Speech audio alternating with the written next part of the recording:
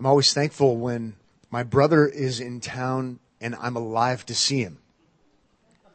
Because I know one day he'll come to town to officiate my funeral. So it's kind of nice, but it also reminds me of my mortality, and one day it won't be so. I won't be here, but I'll be happier. Anyway, to introduce our guest speaker today, I could tell you he's an author because he is. He also is the host of No Compromise Radio and leads that ministry. He pastors at Bethlehem Bible Church in West Boylston, Massachusetts, where he's been for a long time now. He helps teaches preaching classes at two different seminaries, good seminaries in our country, and the list gets pretty long. But my favorite thing about my brother would be the fact that by God's grace, not only has God saved him, but he's given him a big burden to proclaim the Christ of the once and for all delivered to the saints faith. And since we've been studying Jude lately, it's perfect to have him come and speak and really say the same thing that we would be saying, and to encourage us by proclaiming the Christ of the once and for all delivered faith. So let's welcome Mike Abendroth as he comes and preaches.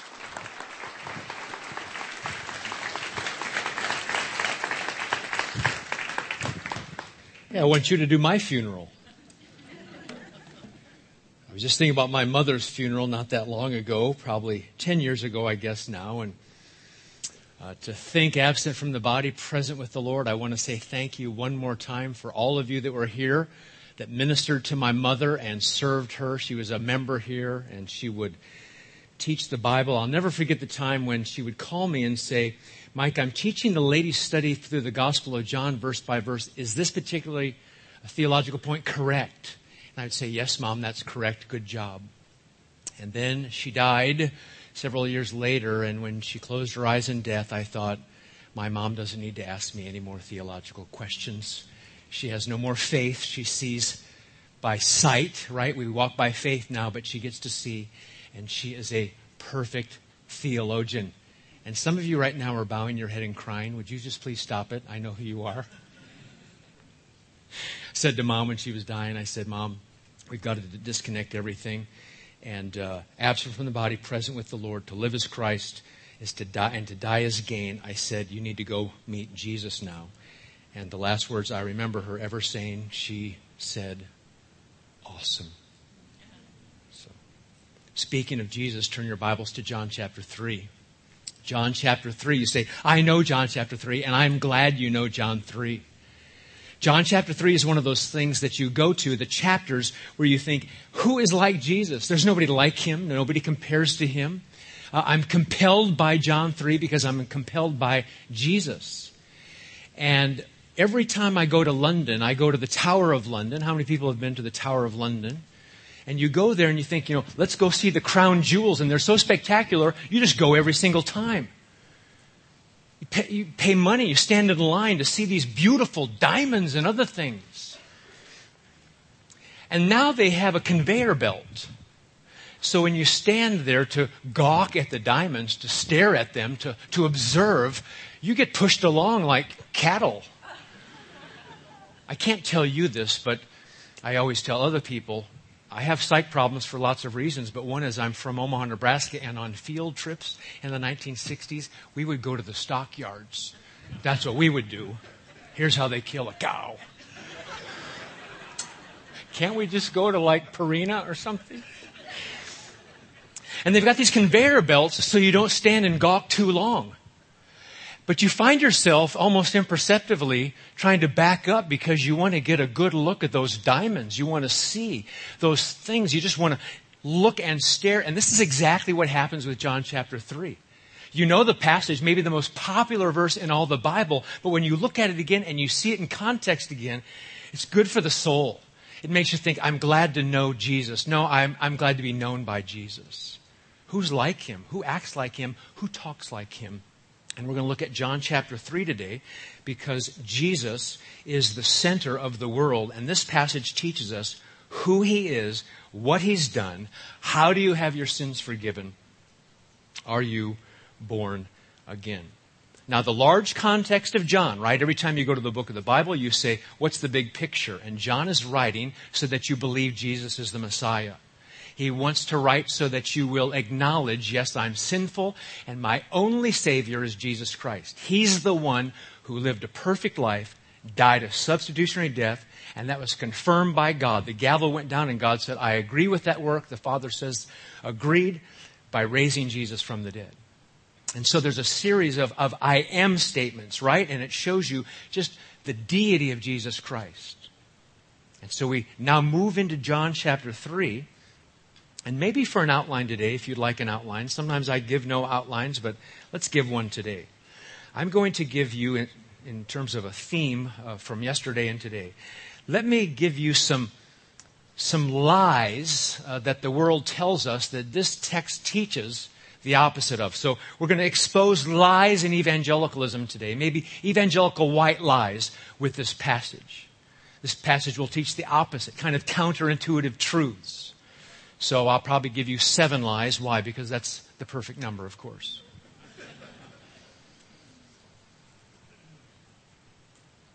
Lie number 1, that we'll see the inferences and the implications in John chapter 3. First lie is that religion saves people. You can get to heaven through religion. Lie number 1. And by the way, with religion, I don't mean James 1 religion. I mean adherence to beliefs and practices that somehow earn salvation and a right standing before God. John chapter 3, verse 1. Now there was a man of the Pharisees named Nicodemus, a ruler of the Jews. This man came to Jesus by night. And he said to him, Rabbi, we know that you have come from God as a teacher, for no one can do these signs that you do unless God is with him. True or false, Nicodemus was religious? Well, the answer is true. He was a Pharisee. He was a strict adherer to the law of God. At least he thought so, what he thought the law of God was. He wasn't a libertine. He wasn't anybody that just said, whatever. We all go to the same place. He was very zealous. Did not, in fact, the Pharisees have all kinds of rituals for tithing? Did they not, in fact, have all kinds of rituals for washing cups for cleanliness? In fact, the answer to both of those questions is yes, they did. And we are bombarded with religion's good. As long as you're religious, as long as you're a spiritual person, you're set. And now Jesus is going to talk to Mr. Spirituality. It's like if Jesus met the Pope, what would he say to the Pope? That's the setting here. Nicodemus. He's not a liberal. He's nitpicky when it comes to religion. And we're going to see very quickly that modern man, through vehicles of our own hearts, the Huffington Post religion section and everything in between, you think you can actually climb to heaven on a rope of religion and religious works, except when you get to the top of it, you find out it's a noose and it will strangle you. Or to use a different metaphor that's similar, George Whitefield said, if you want to get to heaven by good works and religion, it's like climbing a ladder made out of sand to the moon. I mean, at least he's not a pagan. He's not worshiping like totem poles. He's not worshiping animals. And his name, matter of fact, means victor over the people. If you wear Nikes, that's where you get this word. Victory. Nikao, Nicodemus. He's a Sanhedrin member, a main ruling body of the Jews. It's like he's on the Supreme Court. It's one of the 9, as it were. If anybody has box seats, if anybody has loge seats for heaven, wouldn't it be Nicodemus, Mr. Religion? Except isn't it fascinating when you read the Bible?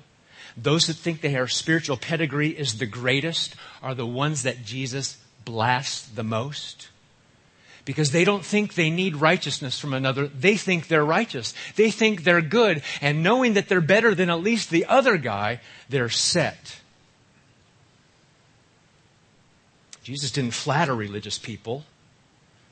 Luke 5 says, Jesus to the religious, it is not those who are well who need a physician, but those who are sick. I have not come to call the righteous, but sinners to repentance.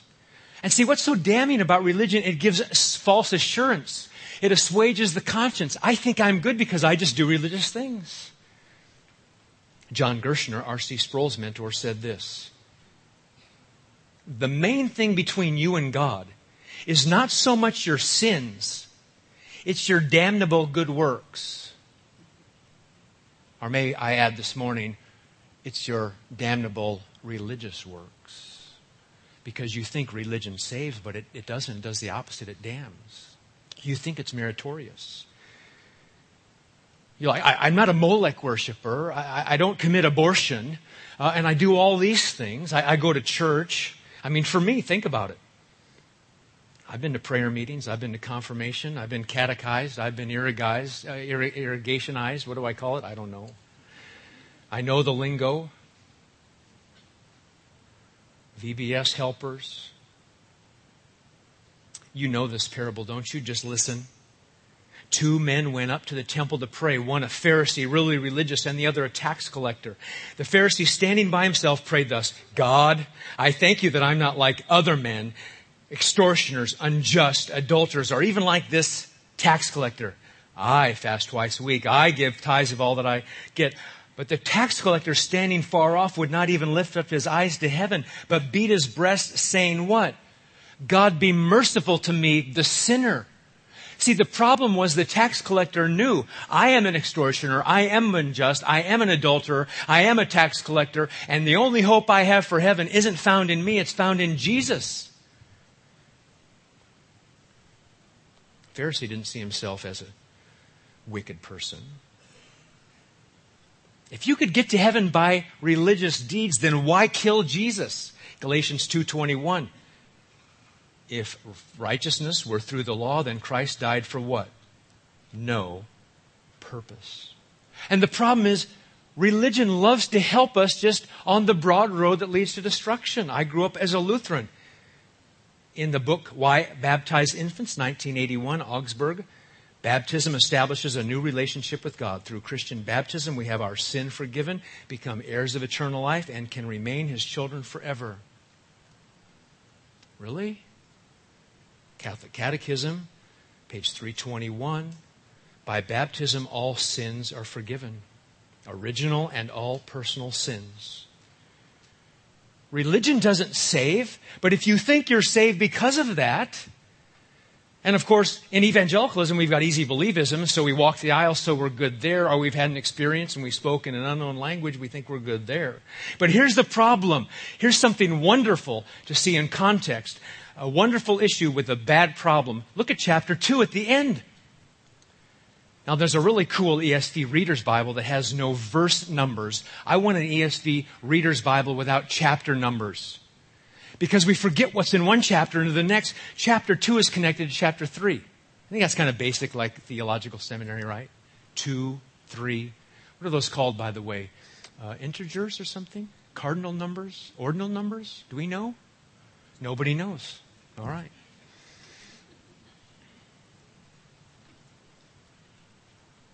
Verse 23 of chapter 2, now when he was in Jerusalem at Passover during the feast, many believed in his name, observing his signs which he was doing. But Jesus on his part was not entrusting himself to them.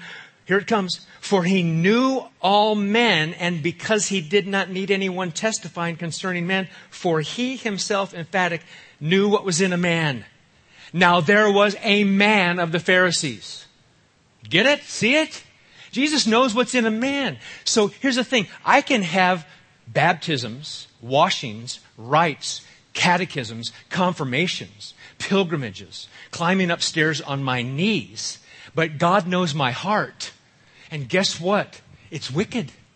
It's sinful. Remember C. Everett Koop, the Surgeon General, 20 years ago, I think, during President Reagan's time?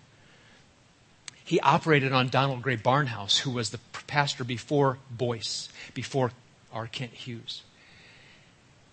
And afterwards, Barnhouse was laying there after the surgery, and C. Everett Koop said, Pastor Barnhouse, I held your heart in my hands. Heart surgery. And Barnhouse, still kind of under anesthesia, said, was it black and desperately wicked, deceitful above all else? You can do all you want, but we know from the inside, we lust, we have greed, we have pride, we have arrogance, we have self-righteousness. How can that take away sins? I think my dad in Nebraska, in Irvington, once said something about lipstick in a pig. Oh, sorry. Did I just say that? I fly home tomorrow. What do I care? I only wish it was on Midwest Express with those cookies being made. Don't trust religion. If anyone here thinks I'm going to heaven because of religion, you're deceived. And may I talk to some of the kids? If you think you're going to go to heaven because your mom and dad are here, or you attend church, or you're a good person, or you've done the thing and you've been to VBS, that doesn't get you to heaven, because how do you get your heart cleansed? This text exposes lie number 1. It's got to be more than religion. Lie number 2. The second lie that just kind of comes right out of this text as we work through it. I mean, I know it's a narrative, but there are truths to be taught. Lie number 2. As long as you intellectually know about Jesus, you're going to heaven. Intellectual faith is enough. Now let's start right off to the beginning. Faith means a lot of things, and here's how the Reformers would define faith. There's an element of knowledge. That's data. There's an element of assent. I agree with it. And there's an element of trust. K-A-T. Knowledge, assent, and trust. And without knowledge, assent, and trust, there's no saving faith. There's a faith that doesn't save. K-A-T. Forgive me, but that's the only cat I like. K-A-T. Sorry, just lost half the audience. I like cats. Look at what the text says. He knew all kinds of things about Jesus, and Nicodemus wasn't born again yet. Came to him by night and said to him, Rabbi, teacher, polite, maybe flattering. We know you've come from God. He doesn't say you've come from Beelzebub. You're satanic. We know you're from God. The signs that you do point out that you are from God. What's it say? For no one can do these signs that you do unless God is with him. At least talking about the miracle of turning water into wine in chapter 2. You're from God. You've got the right name, the right credentials. And this man, Nicodemus, still is not saved. God's with you. I mean, you can believe in the virgin birth, and I hope you do. You can believe in the deity of Christ. I hope you do. You can believe in the literal resurrection, and I hope you do. And you can still go to hell. Why? Because it's not about data that you know. That's only knowledge. You can even assent to truth and still it not be enough. You can be afraid of the truth and that not be enough. The demons even believe in what? The Greek word is phrosusin. It's when the hair on the back of a dog bristles. It's as it were, no wonder the Jewish people called demons the hairy ones. Because figuratively speaking, of course they're invisible, but when the demons are around Jesus, the Holy One, the hair on the back of their neck is emotionally shuddering. Demons aren't saved. You can know about God and you can have a fear of Him or emotional experience. That's still not salvation. The woman that introduced me to Kim, her name was Aria, and her real name was Sharon. But her false teacher, Jesus, so-called, gave her a new name, Aria. And I said to her one time, I'm still not born again yet, Lutheran background. I said, are you religious? And she said, Aria said, yes. And I said, well, who do you worship? Jesus. I said, really? Jesus? You worship Jesus? She said, yeah, you want to see a picture of him? You know, I thought it was going to be like Jesus, like the pilot Jesus, remember that picture? And so I walked into her house and there's a picture of Sharon Latter next to some old fogey of a guy, at least 55 years old. I said to myself, as an unbeliever, that's not Jesus. That's the problem with Omaha. That's the problem with the South. We know about Jesus. We got the facts down. We can subscribe to the creed. We got apostolic, confessions. We've got all that stuff and we can know everything. This guy knew everything. He wasn't saved. How do we know he wasn't saved? Because Jesus is going to say in just about a minute what? Let's find out. Lie number 3. Number 1, religion damns, it doesn't save. Lie number 2, it's got to be more than intellectual faith. Line number 3, what you need, you can do. What you need, you can accomplish. I mean, can you imagine? You're unrighteous, you're going to stand before God one day, and you need to have your sins forgiven, and there's nothing you can do about it. But everybody's telling you there is something you can do about it. What does Jesus say? Jesus answered and said to him, verse 3, John 3:3. Truly, truly, I say to you, unless one is born again, he cannot see the kingdom of God. Wait a second. Jesus answered him? Nicodemus never asked the question, but Jesus is answering his thoughts, not his question. Do you see that? Who's like Jesus, the omniscient Son of God, Son of Man? It could be said this way. Nicodemus, you don't need any more CCD classes. You need to be born again. You don't need more religious instruction. You know plenty. You need to be born again. Nicodemus, I know you because John 2 says, I know all men. And here's what I know about you. You need a new you. You need a new you to go to heaven. How do you get a new you? I mean, for me, when I first got married and Kim did something, I was very upset by that. And I took the dresser and I slammed it down as hard as I could in the bedroom. And you know what? I got a little hint for you. Number 1, don't do that. Hint 2, don't buy IKEA. Because it just flies. Buy something good. And you know, if you got an anger problem, you go get anger management. Take care of that problem. But I realized that moment, God used that in my life to save me. I don't have a problem. I am the problem. I don't have a problem to take care of. I'm the problem and I need a new me. That's exactly what Jesus said to the Pope. I mean Nicodemus. I mean you. You need a new you, so how do you get a new you? You must be born again.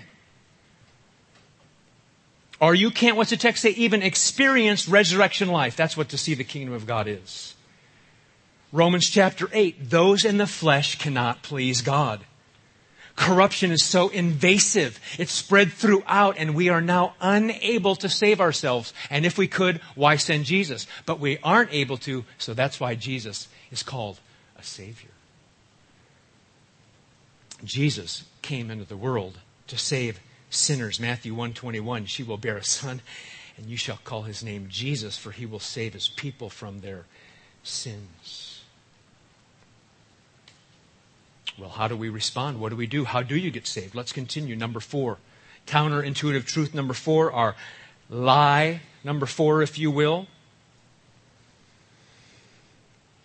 Unbelievers think Christianity is normal. Or unbelievers love Christianity. Or unbelievers can understand Christianity. Those are all lies. Biblical Christianity sounds ludicrous to unbelievers. That's the truth.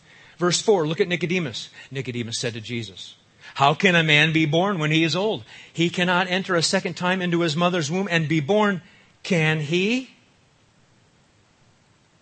Now, Jesus is not saying it's time to start all over. I don't think Nicodemus thought that way. Carson thinks that Nicodemus was full of bewilderment, expressing even a degree of scorn. R.C. Sproul says, Nicodemus' reply was insulting. What are you talking about? Are you suggesting that a man has to enter a second time into his mother's womb to be born? What a ridiculous idea that is. That's stupid. That's primitive. It's obscene. It's uncouth. It's boorish. Well, no wonder 1 Corinthians 1:18 of the cross says the word of the cross is what? Folly or foolishness to those who are perishing, but to us it is the power of salvation. I mean, Jesus, at least you could die a martyr's death. We might like it. God must do the work. Look at verse 5. Truly, truly, I say to you. This is Jesus' answer.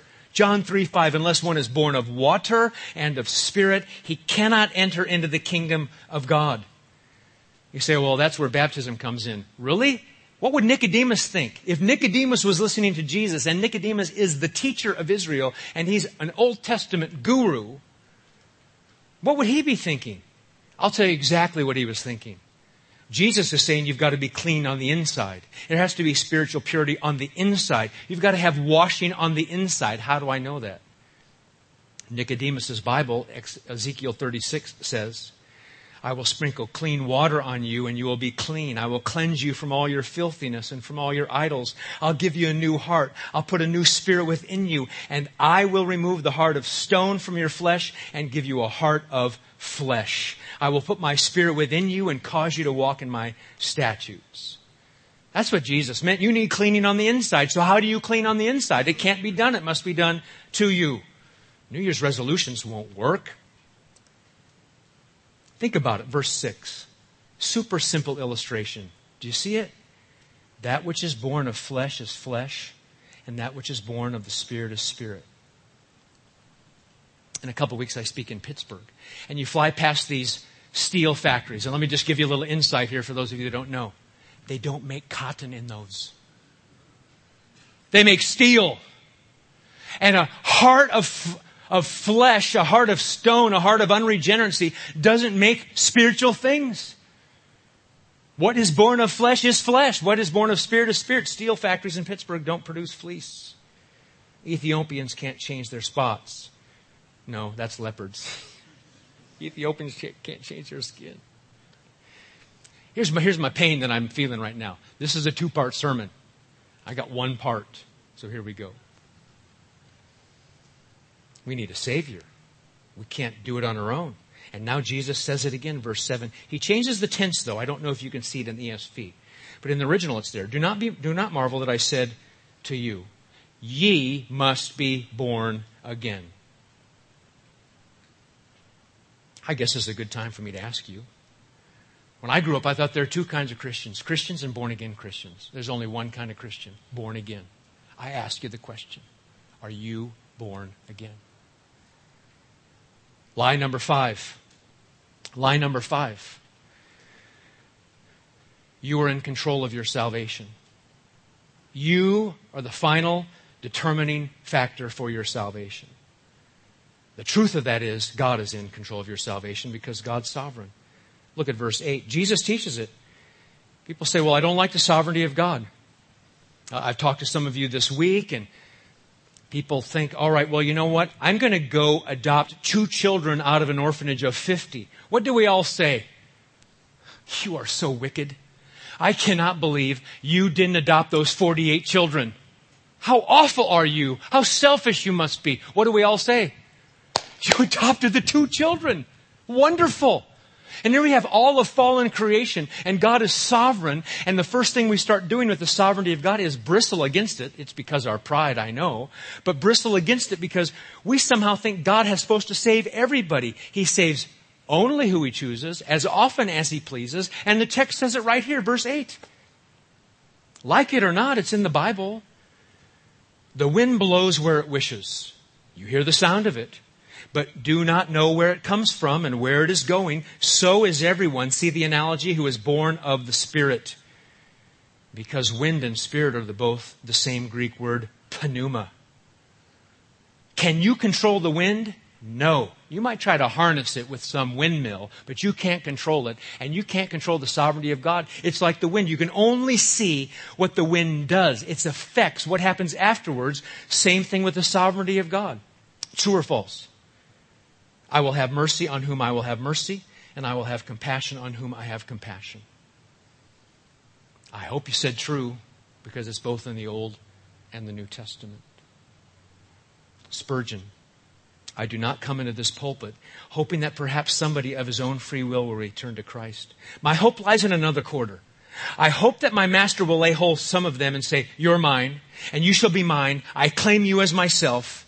My hope arises from the freeness of grace, not from the freedom of the will.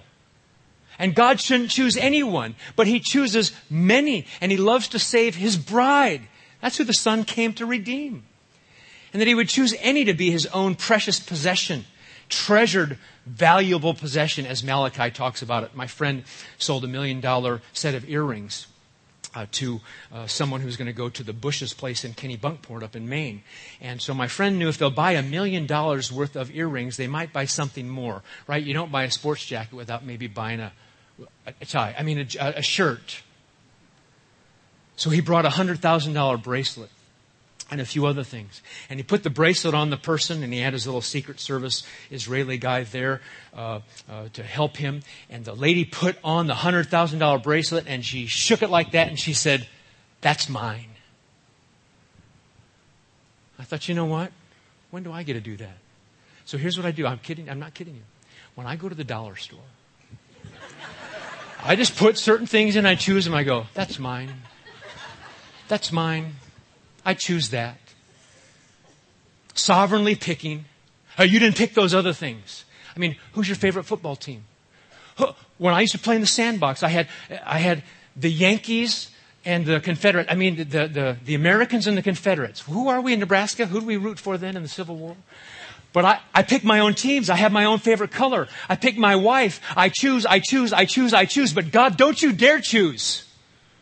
How foolish are we? We're made in the likeness and image of God because He's sovereign and we have that sovereignty in us. God chooses. It's like the wind. It blows wherever it wishes. And it's going to blow right on Nicodemus and John. Nicodemus answered and said to him, "How can these things be? Help! You know what's in my heart. Religion can't save. I know the data, but it can't. I'm at your mercy. Lord, help me." Isn't that the prayer of the saint? Lord, have mercy on me. You say, "I know I'm sinful. I want to be born again." Then it's time to approach the God who loves to save people. Save me. Rescue me. Jesus answered and said to him, "Are you not the teacher of Israel and do not understand these things? Truly, truly, I say to you, we speak that which we know and bear witness of that which we have seen, and you do not receive our witness." You Israelites, that's plural. If I told you earthly things and you do not believe, how should you believe if I tell you heavenly things? I've just given you the ABCs. Friends, if you think this is deep, what I've told you today is the ABCs of Christianity, according to Jesus. Ever meet somebody, they say they went to heaven and wrote a book about it? They're a liar. Jesus said, John 3, "And no one ascended into heaven, but he who descended from heaven, even the Son of Man." Truth number 6, we got to wrap things up. Truth number 6, that's put in the form of a lie first. The response to what Jesus did, here culminating at Calvary with the resurrection, is not do. The lie is do. Do something. The truth is, you have to just believe. You take it by faith. I take you at your word. The response to God's work is faith. Faith alone. John 3 verse 14. The lie is do. I mean, that's built into our system. That's rugged individualism. Right, Rick? Herbert Hoover. As Moses, verse 14, lifted up the serpent in the wilderness, so the Son of Man must be lifted up. Numbers 21. That whoever believes in Him may have eternal life. Lifted up like the serpent in the wilderness. And what was the response of the people when they got bit by the snakes for complaining? What was the response? I mean, can you believe it? I got bit. I'm going to die. What should I do? When I get stung, I squeeze it and try to suck out the stuff.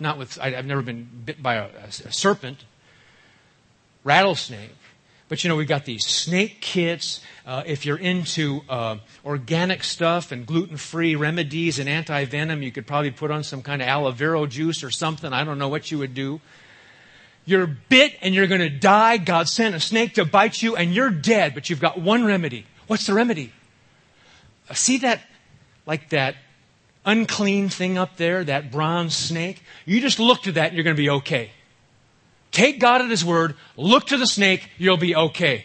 No, I want to do something. I have to figure out something else.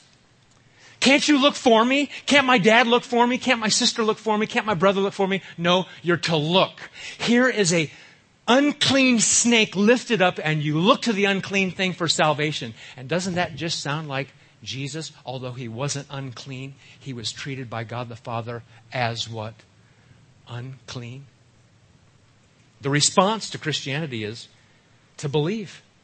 The text says the Son must be lifted up. It was planned by God in eternity past to have Jesus go die for sinners. And the response to His death is faith.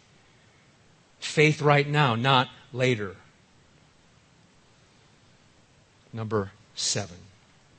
The final thing, number 7, the final lie that I think this text helps us with is that, here's the lie. God doesn't love sinners. God doesn't love sinners.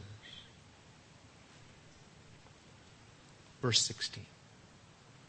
For God so loved the world, He gave His only begotten Son, that all those who believe in Him, whoever believes in Him, should not perish, but have eternal life.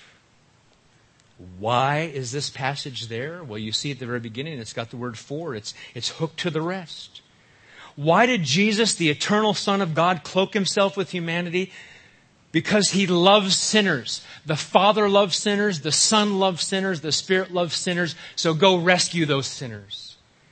What is it like just to be loved? How would you like to have unconditional love?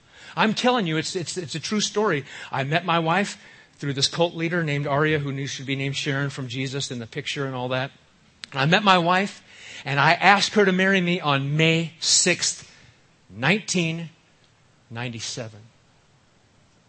96? June 6th of the same year, we were married. One of the reasons was, the main reason, as I look back, because if she gets to know me, I'm sunk. I'm selfish, I'm brutish, I'm loud, I'm sinful, I'm arrogant, I'm prideful, I'm self-righteous, I'm selfish, and she's going to find out, because when you wake up, like the book says, with the biggest sinner in the world, but it's you. But I thought, I'm going to be found out, and I know Kim's a lady of her word, so let's get married after a month. Now think about it. God doesn't know just what's been exposed. He knows every single sin you ever committed, are committing, and will commit. And He said, I love you anyway. How do you know that? Because the cross says God demonstrates His love towards us that while we were yet what? Sinners. Wouldn't it be good to be loved by anybody in the world? Yes. How about God? God loves me. And we walk around and sometimes, you see a dog and it just crouches, when any human's by it. Because why? It's just been kicked and kicked and kicked. I'm telling you, sinner, God loves sinners like you. That's why He sent Jesus, to rescue humanity.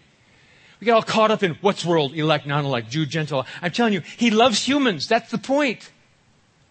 Out of all that, He's got every reason not to. As I said in Sunday school, if you spit in the king's face once, you're pretty much done.